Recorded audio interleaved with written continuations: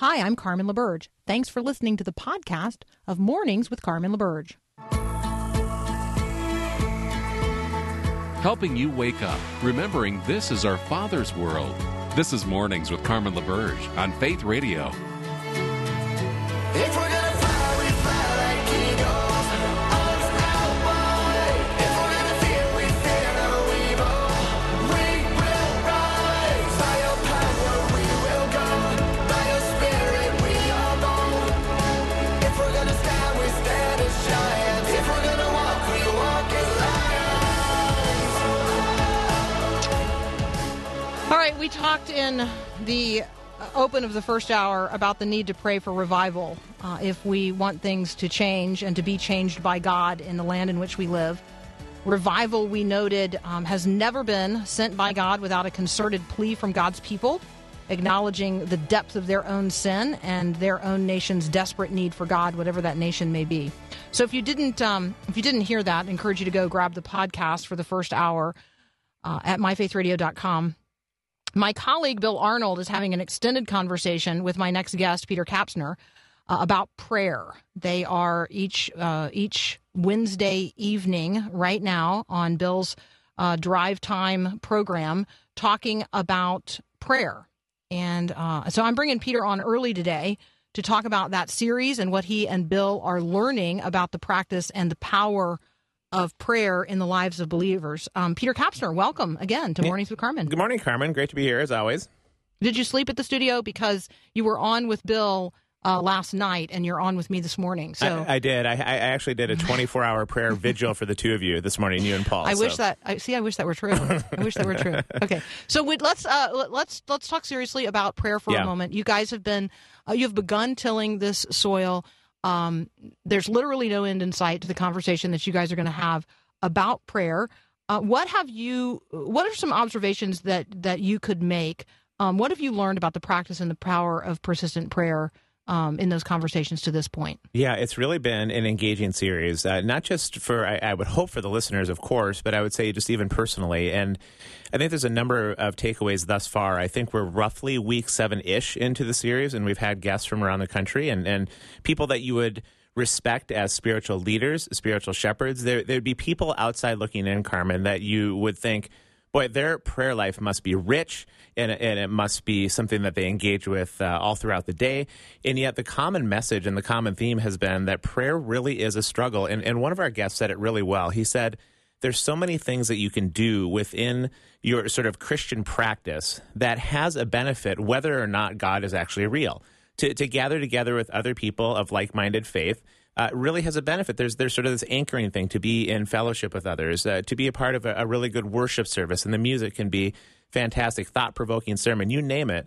There's a lot of benefit, even if this was just one big game of pretend, which, of course, I don't believe it's a game of pretend in the least. But prayer, to go into the presence of God, if God doesn't actually exist, then is among one of maybe the dumbest things that we could do. It would just be this false hope. It would be, at best, maybe some sort of psychological easing, but we'd be living in a delusion. And so in talking about that, I think people really struggle with prayer in a lot of ways, saying, does this really matter? Is God really hearing my prayer? Does God really exist? And if God is already going to do what God is going to do, why would I pray anyway? Like, these are the sorts of questions, Carmen, that I think we sort of live subterraneanly in our Christian practice at times. And many of the guests have said, no, I struggle with prayer too. But last part about that, they will often then say, but once you begin to engage in the practice regularly and you sort of break that ice and you maybe set up time during the day just simply to do it. Our guest yesterday was Raleigh, Washington, and he said it was transforming when him and his wife Paulette over the past couple of months just said, all right, 3 times a day, the two of us are going to gather together in prayer. This is a man who's 82 years old, has done ministry all over the country and world, and at 82 years old, he's talking about how this has transformed his life and the life of his wife. It's been a fabulous series.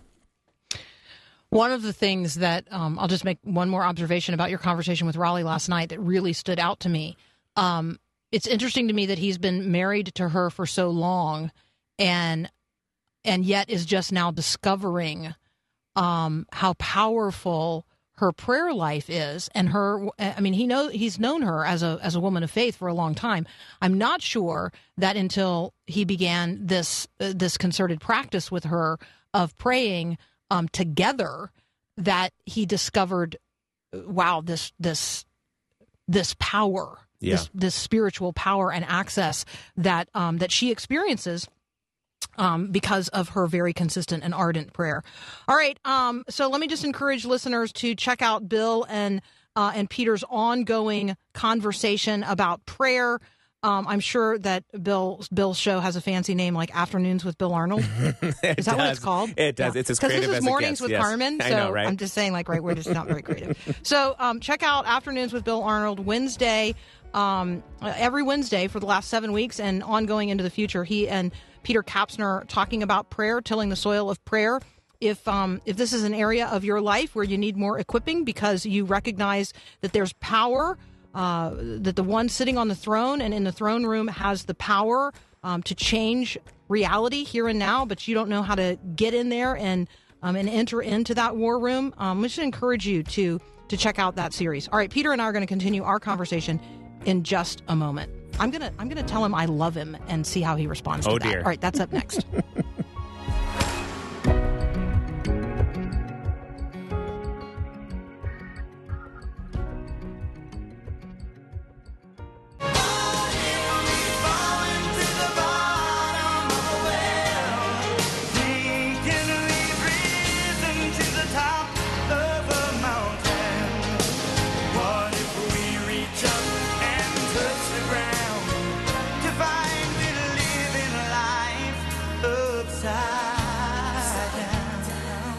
Hey, Peter Kapsner, I love you.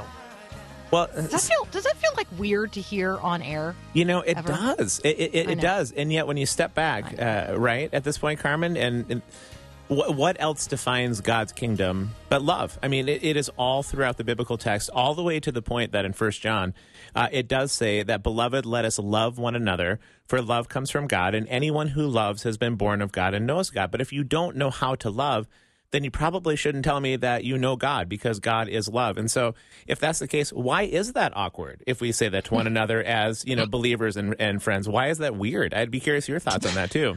Well, I'm asking you this question for two reasons. One, I have from time to time a guest who, at the end of the show, like before they leave, they'll say, well, I love you. And I say it back because in every case that it happens, like with Kathy Branzell, this is a person I genuinely love, with whom I have genuinely, knelt down in a concert of prayer and sought God's will in our own lives and for the kingdom, and with whom I have grieved over loss, with whom I have, struggled and wrestled in prayer for concerns, for friends that we have. So I love her. But to say that makes some people uncomfortable, particularly like my Minnesota Nice listening audience, who find it weird that people might so freely say to one another that we love each other. I mean, in the Bible, it was a kiss, right? They greeted one another with a kiss. I got to tell you, I have spent now enough time in Minnesota to know that would make a lot of people uncomfortable. If the girl from the South showed up and just started laying kisses on people, social distancing and all makes that really hard. Right, but right. I am bringing this up today because there is a Wendy's who is not only telling people that she loves them, she has provoked a change in people, and they're now saying it back. Like, it is possible. This is at a Wendy's hamburger joint. She is telling people that she loves them, and they are saying it back. That's world changing. That is world changing. It is world changing, Carmen, and you're not wrong. I don't understand. Literally, I was on the phone with a friend of mine yesterday. He's a pastor, former pastor I used to work with, Dave Johnson, and we were chatting for a bit. And at the end of the conversation, he just went, "Love you, man." And I was like, I didn't even. I'm so unpracticed about how to say these things back, and I think it is. And I do love him. And I finally just spluttered out, "I love you, man," too. But could we get into some sort of situation where it becomes a more natural language between us as believers? I think, though, Carmen, isn't love risky? I mean, at the end of the day, is it not risky to say to another person that I am for you, that I care about your well-being and I care about your wholeness? Because I think many of us and our listeners as well have put ourselves out there like that, saying that we love another person. And I don't mean romantically. I just mean we have a genuine, tender-hearted affection. We care about the well-being of another person. And when that isn't reciprocated, when maybe a relationship fractures, maybe when a church divides, maybe when a parent leaves, maybe when a kid sort of walks out of the home, that hurts a lot. To love another person is to make yourself incredibly intimately vulnerable on a number of levels. And I think that's part of why maybe it's sort of, I do love you, but I don't know that I want to say it because holy cow, that's going to really open myself up for the potential for pain. And so it's fascinating that it would happen in a Wendy's of all places. I know. That has a chance to change the environment. Yeah. I got to give April Didana a shout out. And I got to tell you, if you're listening right now, or you know anybody who might live in the Oak Harbor, Washington area, I want people to drive to the Wendy's in Oak Harbor, Washington, and tell April Didana that we love her too. Yeah, I'm close to driving over happened. there. Yeah, absolutely. I mean, right? So, I mean, if you're summer vacation opportunity here, Oak Harbor, Washington, the Wendy's is a place where you can get some love. So she started this. Somebody ordered in the drive-thru.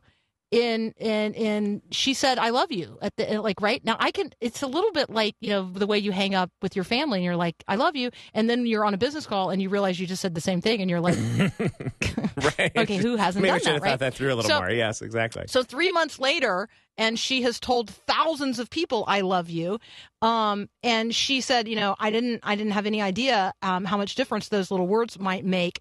2,700 people have now reciprocated. And send her these "I love you" messages back, and they're doing it on social media, and they're doing it, in live and in person in the store. "I love you. You are loved. You matter. I love you." That's what she says. That's what she says. She says, and I just want to lift that up. If you think there's not a way for you to influence a culture of hate and a culture of death with words of life, just start telling people, random people, that they're loved and that in Christ Jesus you love them. All right, hey, we got to take a break. I'm stomping all over our breaks today. I'm so sorry. All right, it's a little bit of anarchy on the show. When we come back, we're going to talk about Joe Biden and the Bible he is going to be sworn in on and what it means to have a family Bible. That's up next here on Mornings with Carmen. God is on the move, hallelujah. God is on the move in many mighty ways.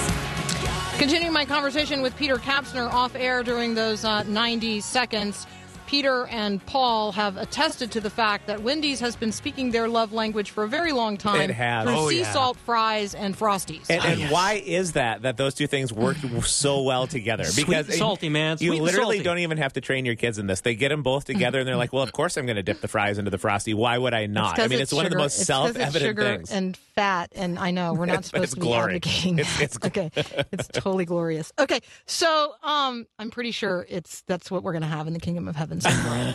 Okay, so I want to talk with you about a piece that I read in Business Insider of all places, because I'm a news scroller.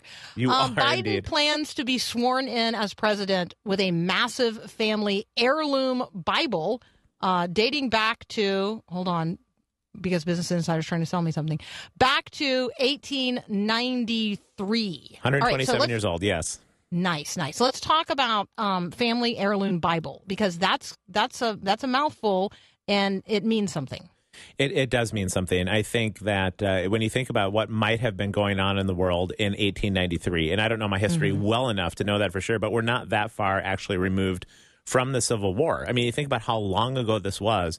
And somebody within Biden's family lineage, generations ago, great-great-grandfather, however many generations that would be back, for Joe Biden, they were reading this family Bible. And I think there's something about the physical representation of something that matters just first of all, right? I mean, you can have a non-spiritually oriented family heirloom of some kind that is meaningful. And I know many of my students, for example, will come to class and somebody meaningful in their life will have passed away maybe from generations ago, and it keeps getting passed down. It might be a family ring. It might be a family earring. It might be even just something as mundane as a pen or something was used by their great-great-grandfather, whatever it might be. Just that has meaning, that you're connected to something bigger.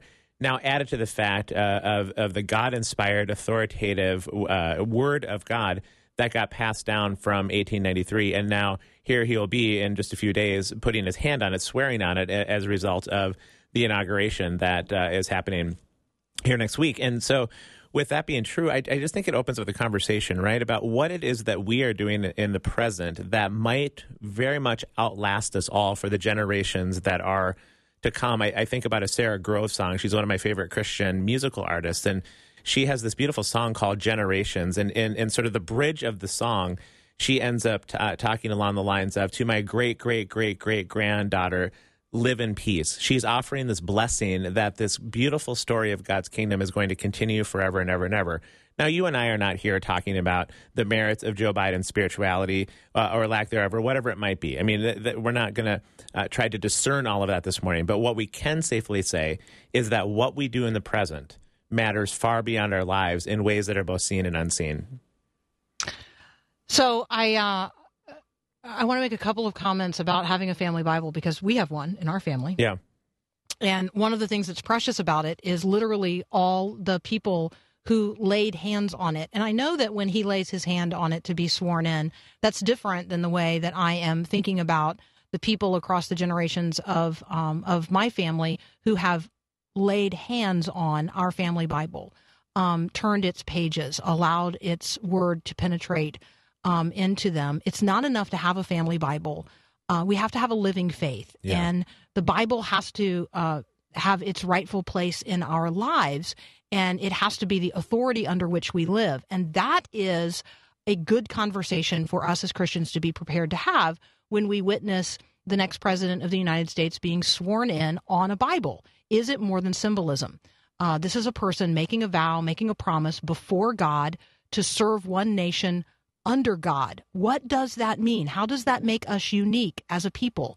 Where else in the world would that be happening? The answer is nowhere. Right. And so it is an opportunity for us as Christians next week to highlight something that's going to take place during the inauguration that is distinctly ours. It's distinctly ours. And so I just want to encourage people to take note of that, to be prepared to have conversations about the Bible, about the legacy of the Bible in your own family, about your own family Bible. If you've never had one to this point, be a great tradition that could begin with you. Your living faith and your relationship with the Bible could produce generations from now, a person who serves this nation as president and is sworn in on your family Bible. How cool would that be 127 years from now? And is it more than symbolism when we lay our hand on the Bible for any reason? Yeah. See, yeah. I was just going to, I think absolutely, Carmen, and it is more than symbolism. You are making a statement there. Your physical action in physical space is connected to people observing you and seeing you. It goes back to our love conversation where words have power, actions have power. They bring meaning, they bring substance, they bring something into the world when we do them. And to your point about the family Bible, I have a dear friend of mine here that I work with across the street at the University of Northwestern St. Paul, Justin Jepson, and he is on air sometimes with Bill and I in the afternoons, and he talks about how his grandmother, who passed away recently, gave him her family Bible. And what was so sweet about it, too, is that this Bible was covered in notes from page to page to page to page, from the front page to the back page. It had her notes of her journey expressed in words in this text. And for Justin, she is his spiritual mentor, where that passage in Hebrews where it says that Abel, though dead, still speaks, right? And the witness of his grandmother is still speaking in the living language of the living word combined with her living words, and it has been an incredible power in his life. He talks about this on air and off air, and it's very compelling that the journey that we engage with and God's written word to pass that on generationally. I don't know what's going to happen next week when he puts his hands on this family Bible, but here's what I do know. It matters. It absolutely matters. There's more than just a symbol happening here. Okay, we have a listener who has said, this is so cool. My grandfather was born in 1897. I recently received my great-grandfather's Bible. It's in German. This, by the way, from a listener who also in prior weeks and months has recommended that I go to the Finnish bistro on Como Avenue and get salmon lefse for lunch or dinner. You're Just kidding. saying. I am only about There 6 miles away from that, Carmen. I could actually post on my Instagram account later today, me eating just that thing. Oh, there you go. Because that would be real listener engagement. It really would be. That. Okay. All right. So, Peter Kapsner, we got to leave it right there. Thanks, as always, so much, man. We love you. Yeah, I love you guys, too. Genuinely, in all appropriate ways. Absolutely. It's very true. I love you guys, too. All right. We'll be right back.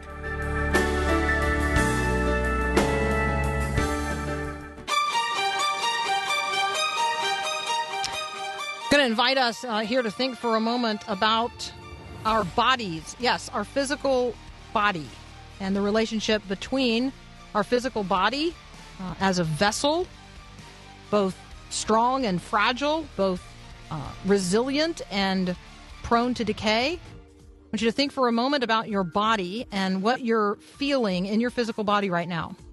And if a part of the answer to that question is, I am feeling some persistent or chronic physical pain, or I am experiencing some illness of some kind, then this next conversation is one you don't want to miss. The book is Hurting Yet Whole, Reconciling Body and Spirit in Chronic Pain and Illness.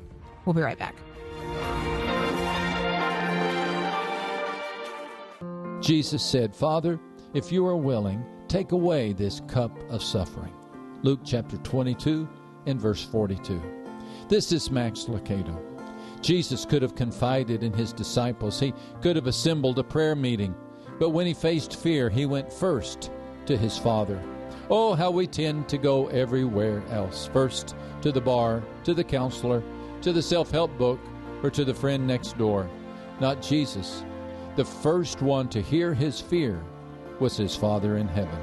A millennium earlier, David was urging the fear-filled to do the same. I will fear no evil. How could David make such a claim? Because he knew where to look. Rather than turn to the other sheep, David turned to the shepherd. Rather than stare at the problems, he stared at the rod and staff. Because he knew where to look, David was able to say, I will fear no evil. This is Max Lucado.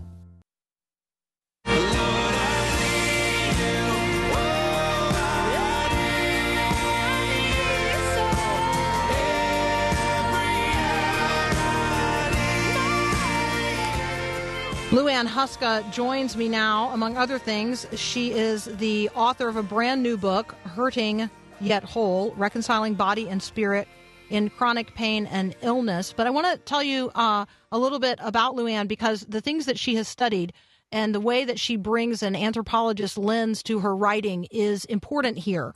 If you have ever asked yourself, how do people make meaning of the world, and what kind of cultural tools, those stories, those narratives, those metaphors, those core values do we use to actually interpret our lives? That's at the center of Liuan's not only study, but also her worldview and how she brings it to bear on the writing that she does. So, Liuan Huska, welcome to Mornings with Carmen.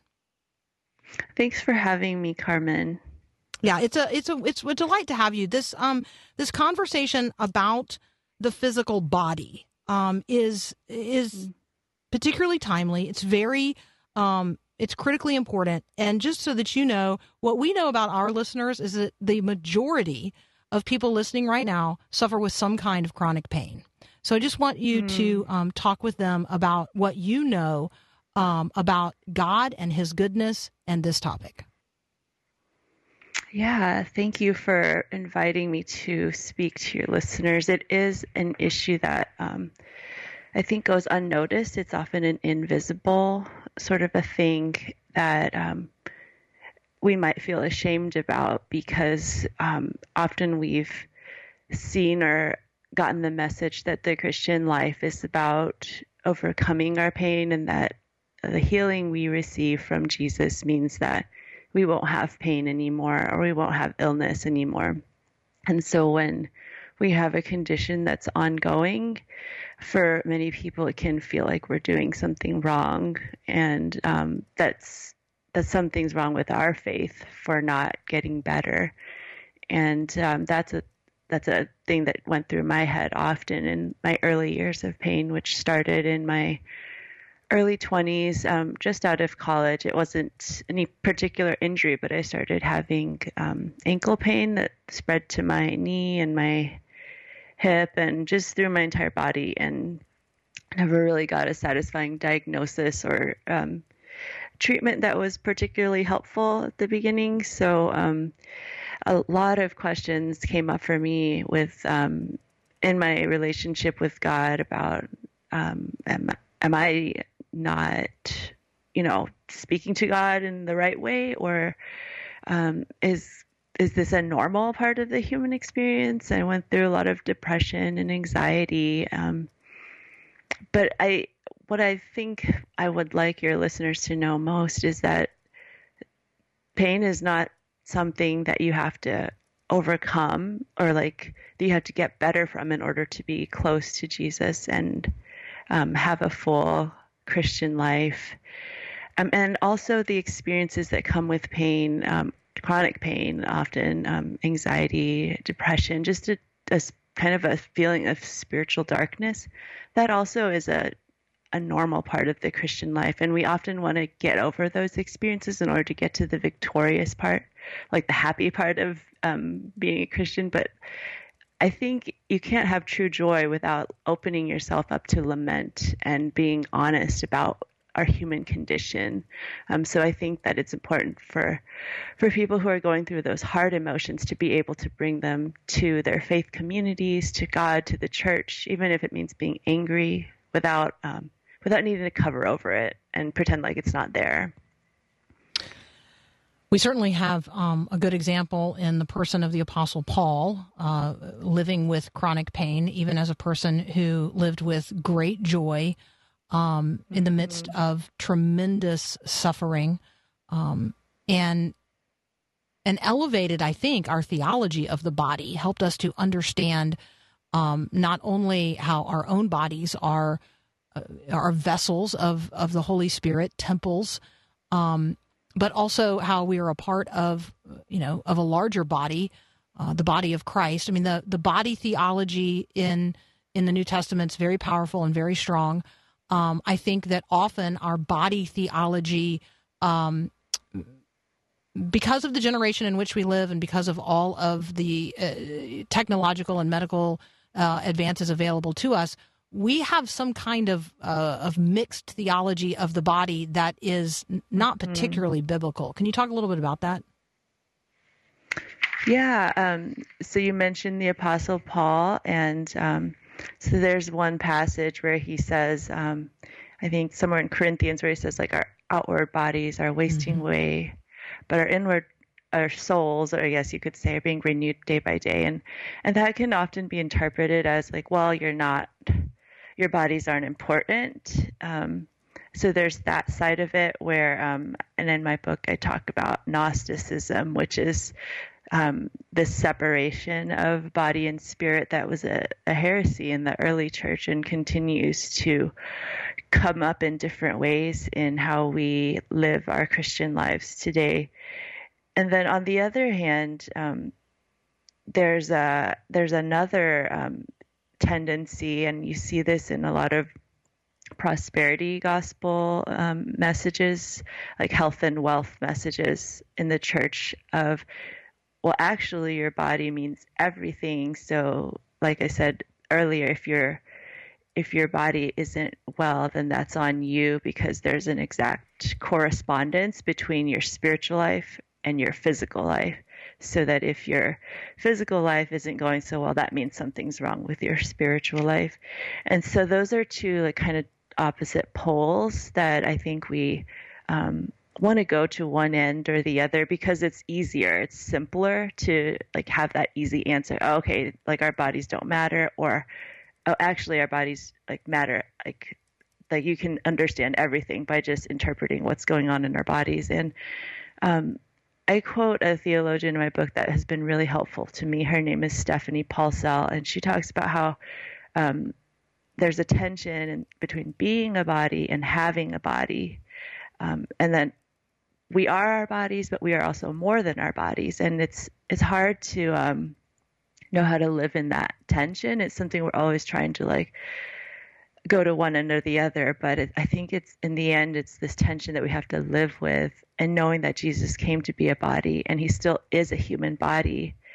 Although his body is different in the resurrection, and that's something we can cling to and hope for when we're in the midst of our pain, that what we're going through now, it can be redeemed by God, transformed by God, made good by God in the resurrection. All right, I want to talk a little bit about resurrected bodies in just a moment. Liuan Huska is my guest. If you're dealing with chronic pain and you are interested in a more in-depth conversation with Liuan through her book, Hurting Yet Whole, Reconciling Body and Spirit in Chronic Pain and Illness, we do have copies to give away today. Text the word book to 877-933-2484. We'll be right back. Miracle walking, promise keeper, light in the darkness, my God. Continuing my conversation with Liuan Huska, author of Hurting Yet Whole. You can find it at InterVarsity Press. If you are interested in entering the drawing for the copies we have to give away, text the word book to 877-933-2484. Liuan, talk a little bit about transformed, redeemed bodies, resurrected bodies. People are curious about that. They're going to be different, but somehow we'll still be recognizable. I do think that looking forward to a redeemed body is something that all of us as we age certainly do. But I suspect that people who live with chronic pain or illness, or those who are born in bodies that are somehow regarded by the world as imperfect, they have lots of thoughts and longings for a resurrected body. Mm-hmm. Yes. So what we know about Jesus' resurrected body is very little. We know that he did things like eat and drink with his disciples, and he also walked through a wall, and then he was taken up into heaven. But the fact that he ate and drank obviously means it was still a physical body. And we also know that he had scars from the resurrection, that God saw fit to leave some evidence of the suffering that he had gone through in his earthly life through the crucifixion. And one of the things that I would encourage people to kind of consider as they think about their hopes for the resurrection is how our own ideas of what good and perfect bodies are has been shaped by the society around us, the values that society has placed on our bodies that might not come from the Bible, that might be something that we kind of read into the way that we think our resurrected bodies might be. For example, we get a lot of our images of perfection or beauty from Hollywood, or, as you mentioned you're introducing me, that medicine has made so many amazing innovations in the past decades and past century, and it's almost as if we don't understand, or we don't have any concept that our human bodies are limited anymore, because we've surpassed so many limits, and we have antibiotics and vaccines, and we're in a pandemic where we're again amazed by the way that medicine and technology has come to meet the moment, and we have a vaccine now, many vaccines for the coronavirus, and that those sorts of innovations can kind of give us a sense that as humans we can kind of we can control and master everything about our bodies, or if we just have the right knowledge, we can kind of get past all the things that limit us.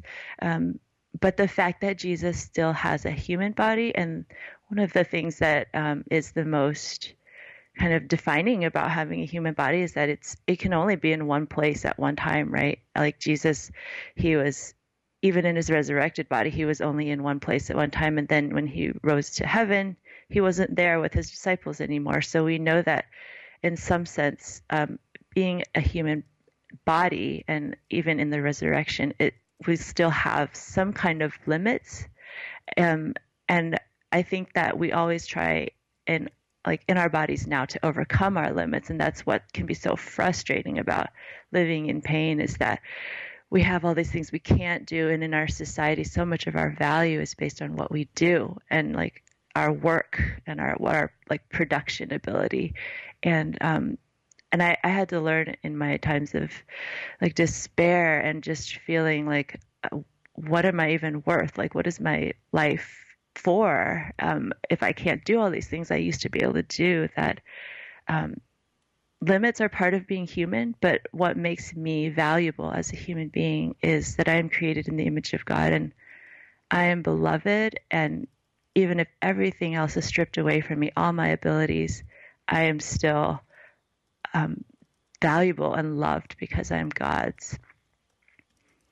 I think that, Liuan, for those of us who at this stage of life do not live with chronic pain, and recognizing that reality may be different an hour or a day, a week, a month, or a year from now, talk with us, counsel us as brothers and sisters in Christ, how to best live alongside, pray for, offer support to our brothers and sisters who do live with chronic pain. Yeah, I'm so glad you mentioned, like you said, the reality is going to be different. It could be different. And I think it's so helpful to remember that we're not immune to suffering. That's not something we have immunity to by following Jesus. And that the people that we know in our lives that are going through pain, illness, something that's unresolved, that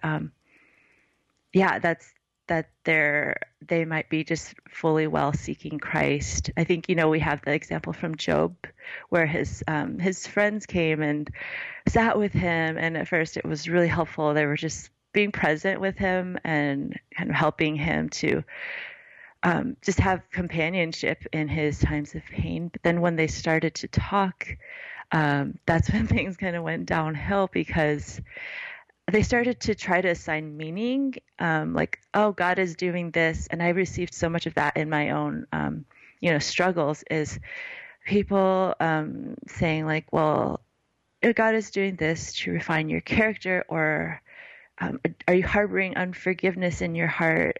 And all these ways that we try to like answer the why behind why we have pain. And that we know from the story of Job that what God said in the end is, just look at creation. Like, who are you to say like that you know what I'm doing? My ways are so beyond your ways. Just look at all the different animals in their intricate amazingness that I created. And so when we approach a person in pain, I think it's just human nature to want to try to fix or like make things better. And I think one of the most helpful things though that we can do is create a space where the people that we love can truly sit with what they're feeling and listen before we say anything, to listen. And that allows for people to feel what they're feeling and to go through the grieving process, which is part of the healing process. But if we like try to get to the resolution before we give time for grief, then that kind of short circuits the work that God is doing. So listening is one of the biggest things that I would say, listening without judgment and without agenda for people in pain. Liuan Huska, thank you so much for your willingness to enter into a conversation about your own pain, your observations about how God is at work in the midst of every human life, regardless of the way that by outward appearance we might be tempted to judge it. I particularly felt like the part of the book that you just very clearly talk about letting go of those things that we were led to believe would be a part of the good life, and embracing the life that you have to live in Christ, to his glory and honor is just very, very powerful. So thank you for your testimony. Thank you for the book. The book is Hurting Yet Whole, Reconciling Body and Spirit in Chronic Pain and Illness. Liuan Huska can be found on all the socials. And if you're interested in entering the drawing for the copies of the books we have here, text the word book to 877-933-2484. Liuan, thank you so much. Thanks so much for having me, Carmen. It was a joy to talk to you. Absolutely. We'll be right back.